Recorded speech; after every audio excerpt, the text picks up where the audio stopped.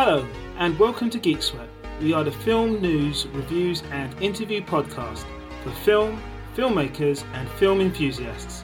Our episodes include cult film, cult TV, Dom's Docs, Hot Topic, interviews, the MKH Cut, review sweat, trailer talk, and much, much more. We hope you enjoy our next episode. Hello and welcome to another episode of Geek Sweat. I'm Stephen, as I've been for a long time now, and this is we're going to do a review sweat today. Review set is where we review something. It's really satisfying. Joining me today are Trevor. Howdy. You alright? Yeah, I'm not too bad. I'm giving you a new angle of my house now, so I wanted to look a bit more sophisticated. That bookshelf straight? I don't know, it looks a bit... It's an IKEA bookshelf, so it has to be straight. But it's the room's wonky. Hi, Jamie. Jamie's here. Hey, how you doing? Bad. How's life in hospitals? Oh my god, I'm waiting for the surge. I'm waiting for the next kind of barrage of sick patients. But yeah, it'll happen soon, I'm sure. Yeah. Well, good luck with that. It's it's a somber note to start with, but let's carry on. And we're going to talk today about Lovecraft Country, which is a new HBO produced drama from horror drama. I'll ask you to define it in a second. Trevor, is there anyone famous involved with this, with the producing? And I mean, I know Jordan Peele. Yeah, you're kind of right. It's a kind of a who's who of who's making like big budget projects at the moment. So names attached to this include J.J. Abrams, who's famous for Star Wars and Star Trek now, and obviously the series Lost. Jordan Peele, who had his comedy series Key and Peele, and who's broken out into films with things like Get Out and Us. And we've also got someone called Yann Demange, who is an Algerian filmmaker who actually released the series Dead Set, I think it was, on Channel 4. Dead Set? There's something to do with Dead Set, sorry. He was a director of the TV series Dead Set in 2008, and also Top Boy in 2011. So you've got a kind of a who's who of the up and coming and talented filmmakers and producers. But Misha Green is also a key component as executive producer and story creator of Lovecraft Country. Okay, so let's talk a bit about what Lovecraft Country is. Obviously, there's some link to H.P. Lovecraft here. Do either of you know anything about H.P. Lovecraft? Nothing at all. Nothing at all, really? Have you? I mean, you've heard of him, surely? No. Lovecraft Country is my introduction to it, and even then I don't know that much. So Never heard of Cthulhu? Oh yeah, I heard of Cthulhu, but I've never, I'm not acquainted with it or anything. I would say I really try to go out of my way to read books before I see the film or TV adaptation of them. But I understand that H.P. Lovecraft might be responsible for something like John Carter of Mars, which was turned into a feature film. But I've not got a chance to read any of his books or works, but I heard he's supposed to be like a real prominent American writer in the science fiction region. In a way, although he was never famous in his lifetime, really. Really? Yeah, he's one of those Van Gogh type characters who, like me, perhaps, who only become known for their genius after they die. Or sex tapes. Yeah, so what you need to do is fake your death and then come back so you can reap the rewards. So it's interesting because H.P. Lovecraft was, I mean, I'll tell you a little story now. A few months ago, this is no relation to watching this and this program. I bought the complete H.P. Lovecraft. I thought I could work my way through it. It would have been nice if this program had happened next year and I'd have had a chance to read it all, and then I could tell you all the different connections and stuff in it. But I didn't. I got to a racist story, and it kind of put me off for a bit, and I haven't gone back to it since. What made it racist for you? Was it the language or the? Oh no, he has a concept of the black man as an ignorant kind of, not worth. It's all about how the white man is the best. But he's also, he's kind of prejudiced against everyone because he's a white Protestant, I think. Yeah. I'm not sure if it was the story device, but according to his Wikipedia page, he's born in Providence, Rhode Island, which and he was into anthropocentrism as well. What's that? You can't just throw that. Anthropocentrism is the belief that human beings are the most important entity in the universe, and it interprets or regards the world in terms of human values and experiences. So yeah, okay, a little bit of an ego. Doesn't care about the animals at all. I guess he's not vegan then. But yeah, so there's he's a famous racist. He kind of one of the people that whenever you talk about people, go, oh yeah, he was terrible. But his stories have had quite an effect on science fiction and fantasy since he wrote them. He hasn't got the greatest writing style. It's very detail orientated. It's kind of like it's all about the equipment they use in the clothing they're wearing. There's no dialogue in it. It's all kind of first person narrative. As far as I've read anyway, and as far as I know, I'm sure there are different. He does experiment, and I've only read a few of the early stories, but there's basically no dialogue in any of them. It's all description. They can get it's good that it's short stories because it's it's easier to get through. But the interesting thing is that Lovecraft Country, despite Lovecraft or because of Lovecraft's racism, is centered on a black community in.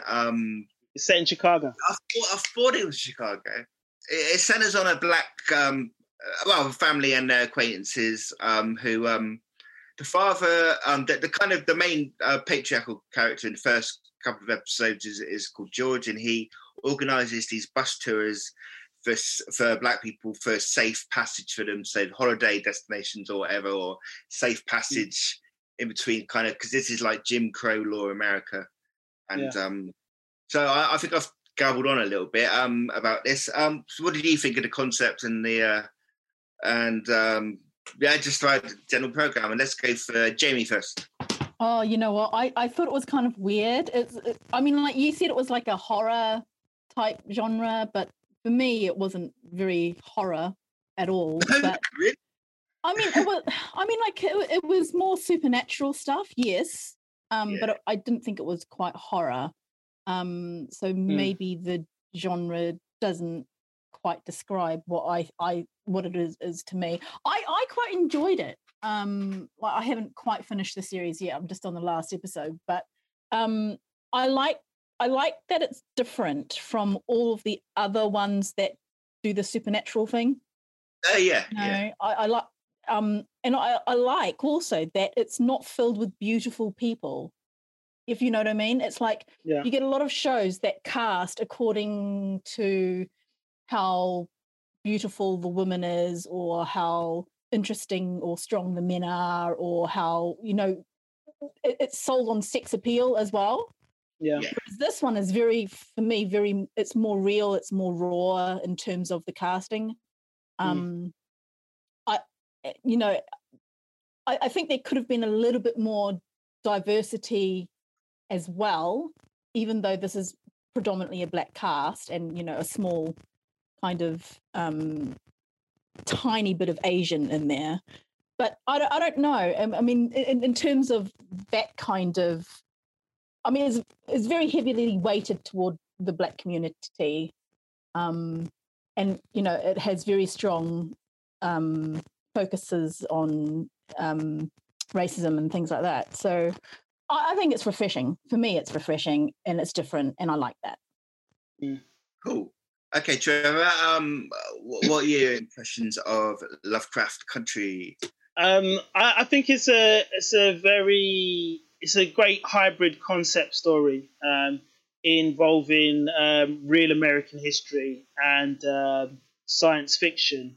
And I think it was an interesting platform to kind of look at some of the horrific elements of historical racism. Historical racism in America. And they kind of tapped into some real things, like the death of Emmett Till, to like the issue with trying to buy houses in different estate areas and the problems with that and police harassment. So that was interesting.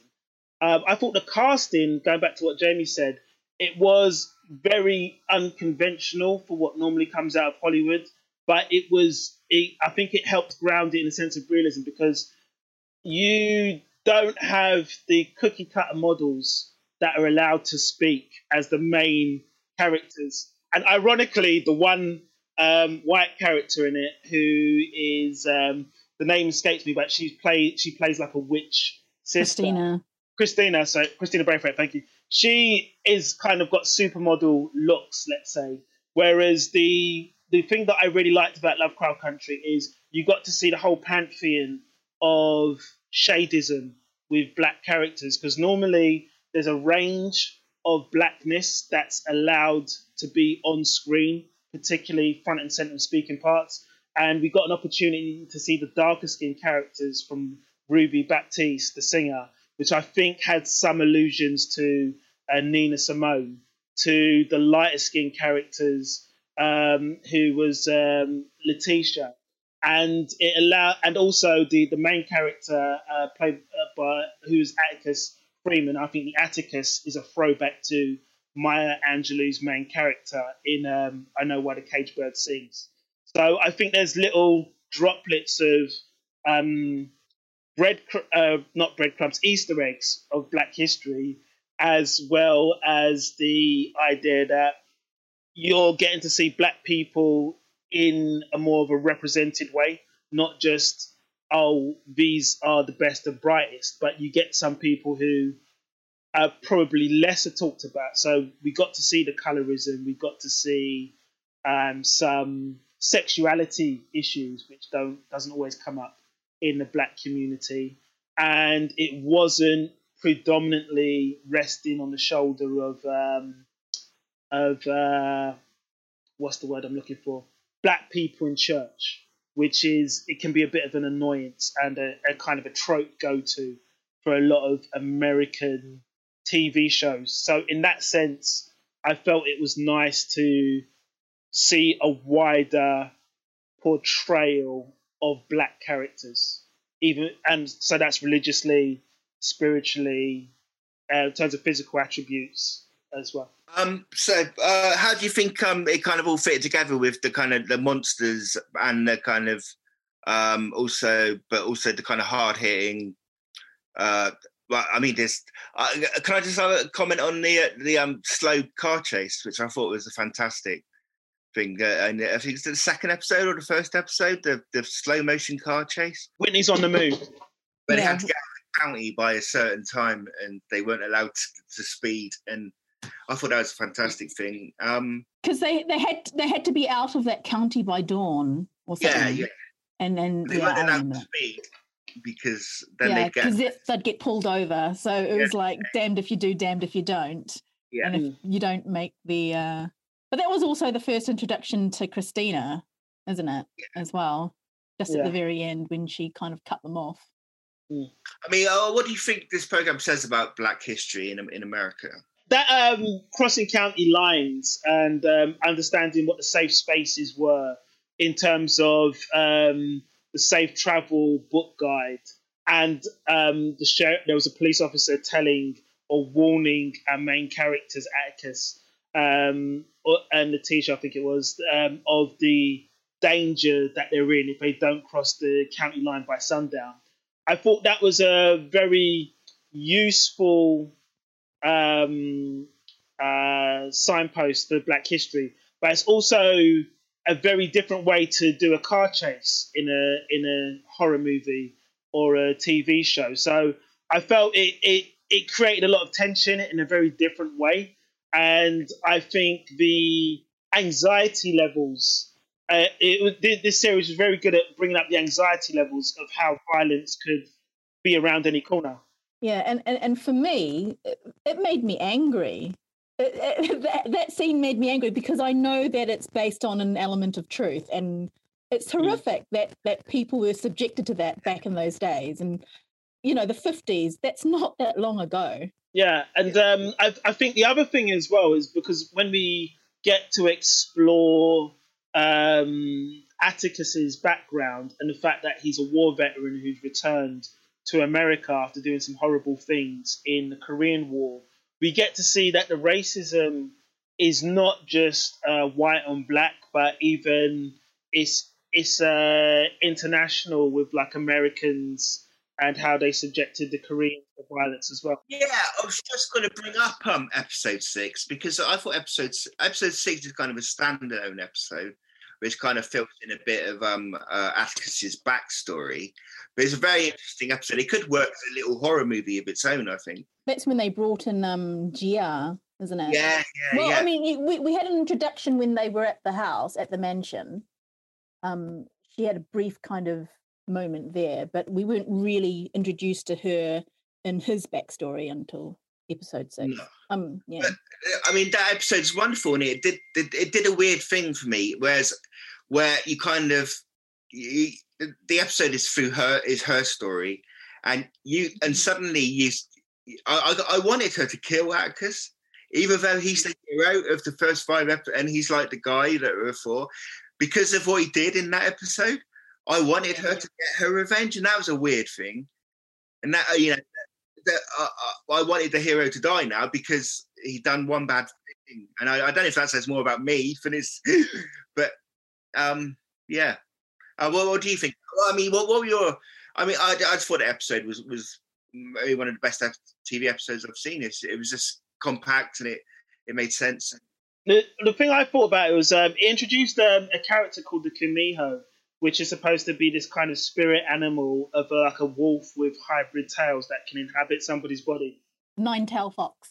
Nine-tailed fox, that's it. So yeah. So the situation was, it was very interesting that this series continually introduces mythic characters and legends, and it wasn't just based on, in my opinion, H.P. Lovecraft, but they dipped into something cultural for that kind of region of Southeast Asia. And I think the interesting thing about making Atticus an antagonist in his own series is I think it does make you question, I think you're supposed to question what makes a hero throughout the whole series. It's not just the guy with the tight jeans and the white T-shirt with the axe in his hand and the girlfriend and the pretty face on his arm. Yeah. So that idea was like constantly being challenged. That the hero doesn't have to be white. The hero doesn't necessarily have to be the man. The hero doesn't necessarily have to be the strongest person in the room. And sometimes in the battles that was happening to overcome the monsters or the evil or the racism wasn't just about strength. It was also about mental agility as well, because in other episodes, some of the women, and in some cases the girls, take front and center stage into how they combat the monsters and the villains of this story. So I do feel it's very challenging. It's not just about racism. It's also about sexism and also homophobia when it comes to Omar. Not Omar. He called him Omar because he was in The Wire, but the character name Montrose. Yeah. The first episode where we're introduced to Ruby, kind of when she wakes up white, and that whole storyline with her. I mean, that was another kind of self-contained, could have been an interesting film kind of thing. And her relationship with Tamara, the only other black employee. Tamara was my. I always go for the fragile kind of ones who get all the shit, and poor Tamara, she never got a break in that episode at all. She ended up being raped, and it's kind of, oh my god, poor Tamara. Yeah, but that episode is very interesting about the way she was kind of talking to Tamara. I wonder what you both felt about that. I think when Ruby's character kind of had a go at Tamara, and when she was kind of like displaying the shoes, and You know, she was kind of like telling her how she should be displaying it and how she has to be better. She has to work harder because she's not white. You know, and that probably does ring true. And I think she just Ruby's character just wanted Tamara to be better so that she wasn't stepped all over. But in doing that, she was stepping over Tamara herself. So it was very kind of like, I don't know, hypocritical isn't quite the word I'm trying to find here, but it was almost like self-preserving, you know. What did you think about it, Trevor?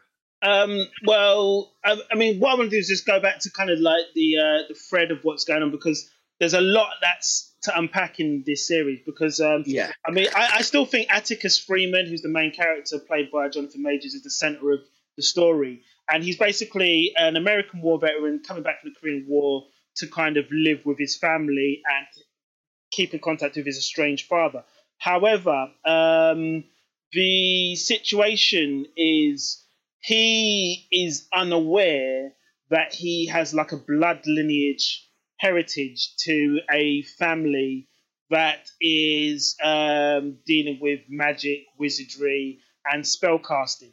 And he comes upon this by accident through, like you said, the taking part in the tour of the Safe Travel Guide, which is a real thing in American history, where there were books. I think The Green Book is a real film that came out, which, funnily enough, I think it also featured that same actor who we called Omar, who is in it. Montrose. Yeah, he was in The Green Book. And so the idea is there was a book of the times of safe spaces to travel to, which it was accepting of black folk. But through taking part in one of these tours, they accidentally come across some monsters, and then they kind of get enveloped in this kind of estate where they have to come into contact with, I can't remember, like the Braithwaite family, let's say. And then they start to discover magic is a possibility. So I think it was very interesting how in tandem that they were hitting the notes of racism, but also exploring this untapped world, or this underworld of magic, and almost like paganism, as it were, which seemed to be rife in the community, but ever so gently under the surface. And somehow it still finds time to do a bit of time travel as well. But going back to that particular scene that Stephen was talking about, where she was metamorphosizing into a white person, it's very much, you know, she spent all of her life wanting to be white because they were treated better and because they had privilege and things like that.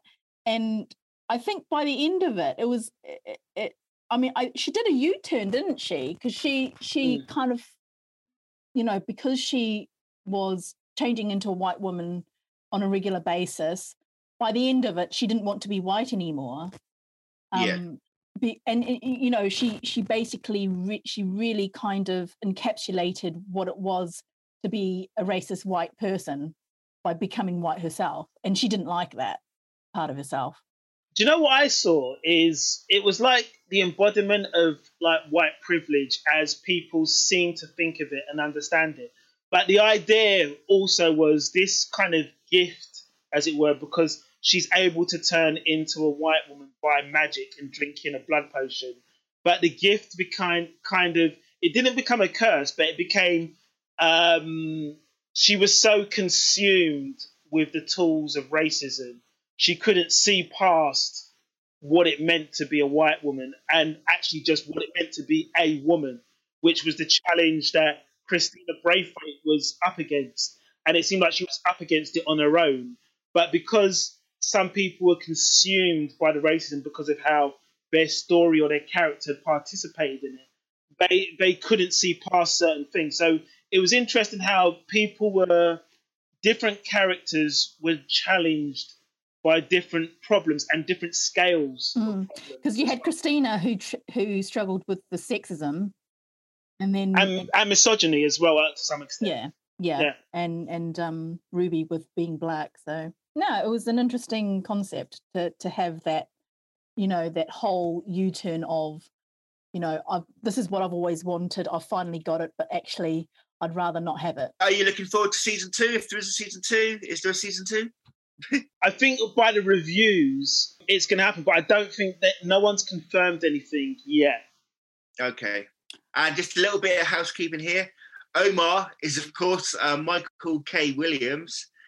He also he played a nifty teacher in Community as well, who was kind of bemused by the whole gang. And can I just have a little shout out to Jordan Patrick Smith, who played William Braithwaite, because he used to be in Neighbours, and I remember when we watched him in Neighbours. You go, oh, serious? Yeah. So does that mean he was Australian? Yeah. I don't think he is. I think he's Scottish, and then he ended up in Neighbours playing Paul Robinson's son with the Italian twin that he married. And he's in Vikings as well. Yeah. But I just want to shout out to him because he's doing well for himself, and I like him. He's a good actor. Yeah. I just want to come back on the Lovecraft season 2. I'm just checking this from a website, the website is called Digital Spy, and it was produced on 21st of October. But they're saying that there's no word yet on whether the sci-fi horror series will be back for round 2. But Misha Green did tell Rolling Stone that the team are in talks with HBO, and that means she's excited. These are her words. I'm excited about exploring season 2 and what we have in mind. Obviously, there's no one more invested in future episodes than Journey Smollett, who plays Letty, and she says, I mean, it would be so wrong to folks the way episode 10 ends to not do another season. And she said that for Deadline's new Hollywood podcast. So it's more of like a fingers crossed that there'll be a season 2. And it appears that without any spoilers, the surviving cast members and the director have a intention to make a season 2. And I feel that the way season 1 was written, it's opening a Pandora's box rather than trying to seal everything in a container. So I'd be very excited for it. Is it going to be like a Game of Thrones where they kill off the good characters and? I feel like you did get there was a killing off unexpectedly of a good character, and like Stephen had mentioned in episode 6, there was the potential to kill off the main character in some of the main characters in serious ways. So there's that element of surprise and that Game of Thrones had in terms of everyone is in peril at any given point. And there has to be a blood sacrifice in each episode, because I don't want to give too much of a spoilers away, but there was one scene where, I'm not sure if I can say it, where a character had been rescued and she was violently dispatched with a slit throat, and it felt bad. I felt bad seeing it because it was interracial violence on screen, and but it felt like it had to happen to kind of keep that level of tension and anxiety in the air. But I was looking forward to that character. And I just want to say one other thing. There's a lot of sex in this series. There was. I've seen series with more than this. Yeah, there was interracial sex. There was intergender sex and interspecies sex. Stiletto sex. Yeah, that is, well, if you're in that to that S&M thing. If you can call it sex, yeah. With a stiletto. I wouldn't have called that sex myself, but hey. No stone unturned is what I could say about that. So I enjoyed it for that reason, even though if some of those reasons got gory along the way, because it's a lot of violent nudity going on as well. I mean, I would be happy to see a second season come through, because it feels for me, even with the 10 episodes, it's really only just getting started. I'd like to see another season. I think I enjoyed it very much. Shout out to Michael K. Williams, who isn't Omar, but did play him and plays Montrose Freeman. Shout out to Jordan Patrick Smith, who was in Neighbours and is a very good actor, and I remember him in Neighbours, and now he's doing like proper stuff. And thank you to Trevor. Thank you. I'd like to do a shout out to 2 performers in that show as well. A shout out to Courtney B. Vance, who plays George Freeman, and also Wunmi Masaku, who had an excellent turn as Ruby Baptiste and did some very good representation for the darker skinned community of black actors, and obviously trying to subvert our expectations of what black female characters or even female characters are allowed to do on TV. Who would you like to give a shout out to, Jamie? Oh, you know what? I was really surprised to see Jamie Chung in this, because I haven't seen Jamie Chung in anything since Sucker Punch. So yeah, I was quite surprised to see her in this. So yeah, maybe a shout out to her, even though I'm not a huge follower. I'm just, interested in her career as it kind of slowly unfolds. Feels like an eternity for her, I think. Okay then, thank you both for talking about Lovecraft Country with me, and thank you, Jamie. Thanks, Trevor. Thanks for having me. Bye. Cheers. And thanks me, I was good too. Okay, ciao for now. Ciao, bye.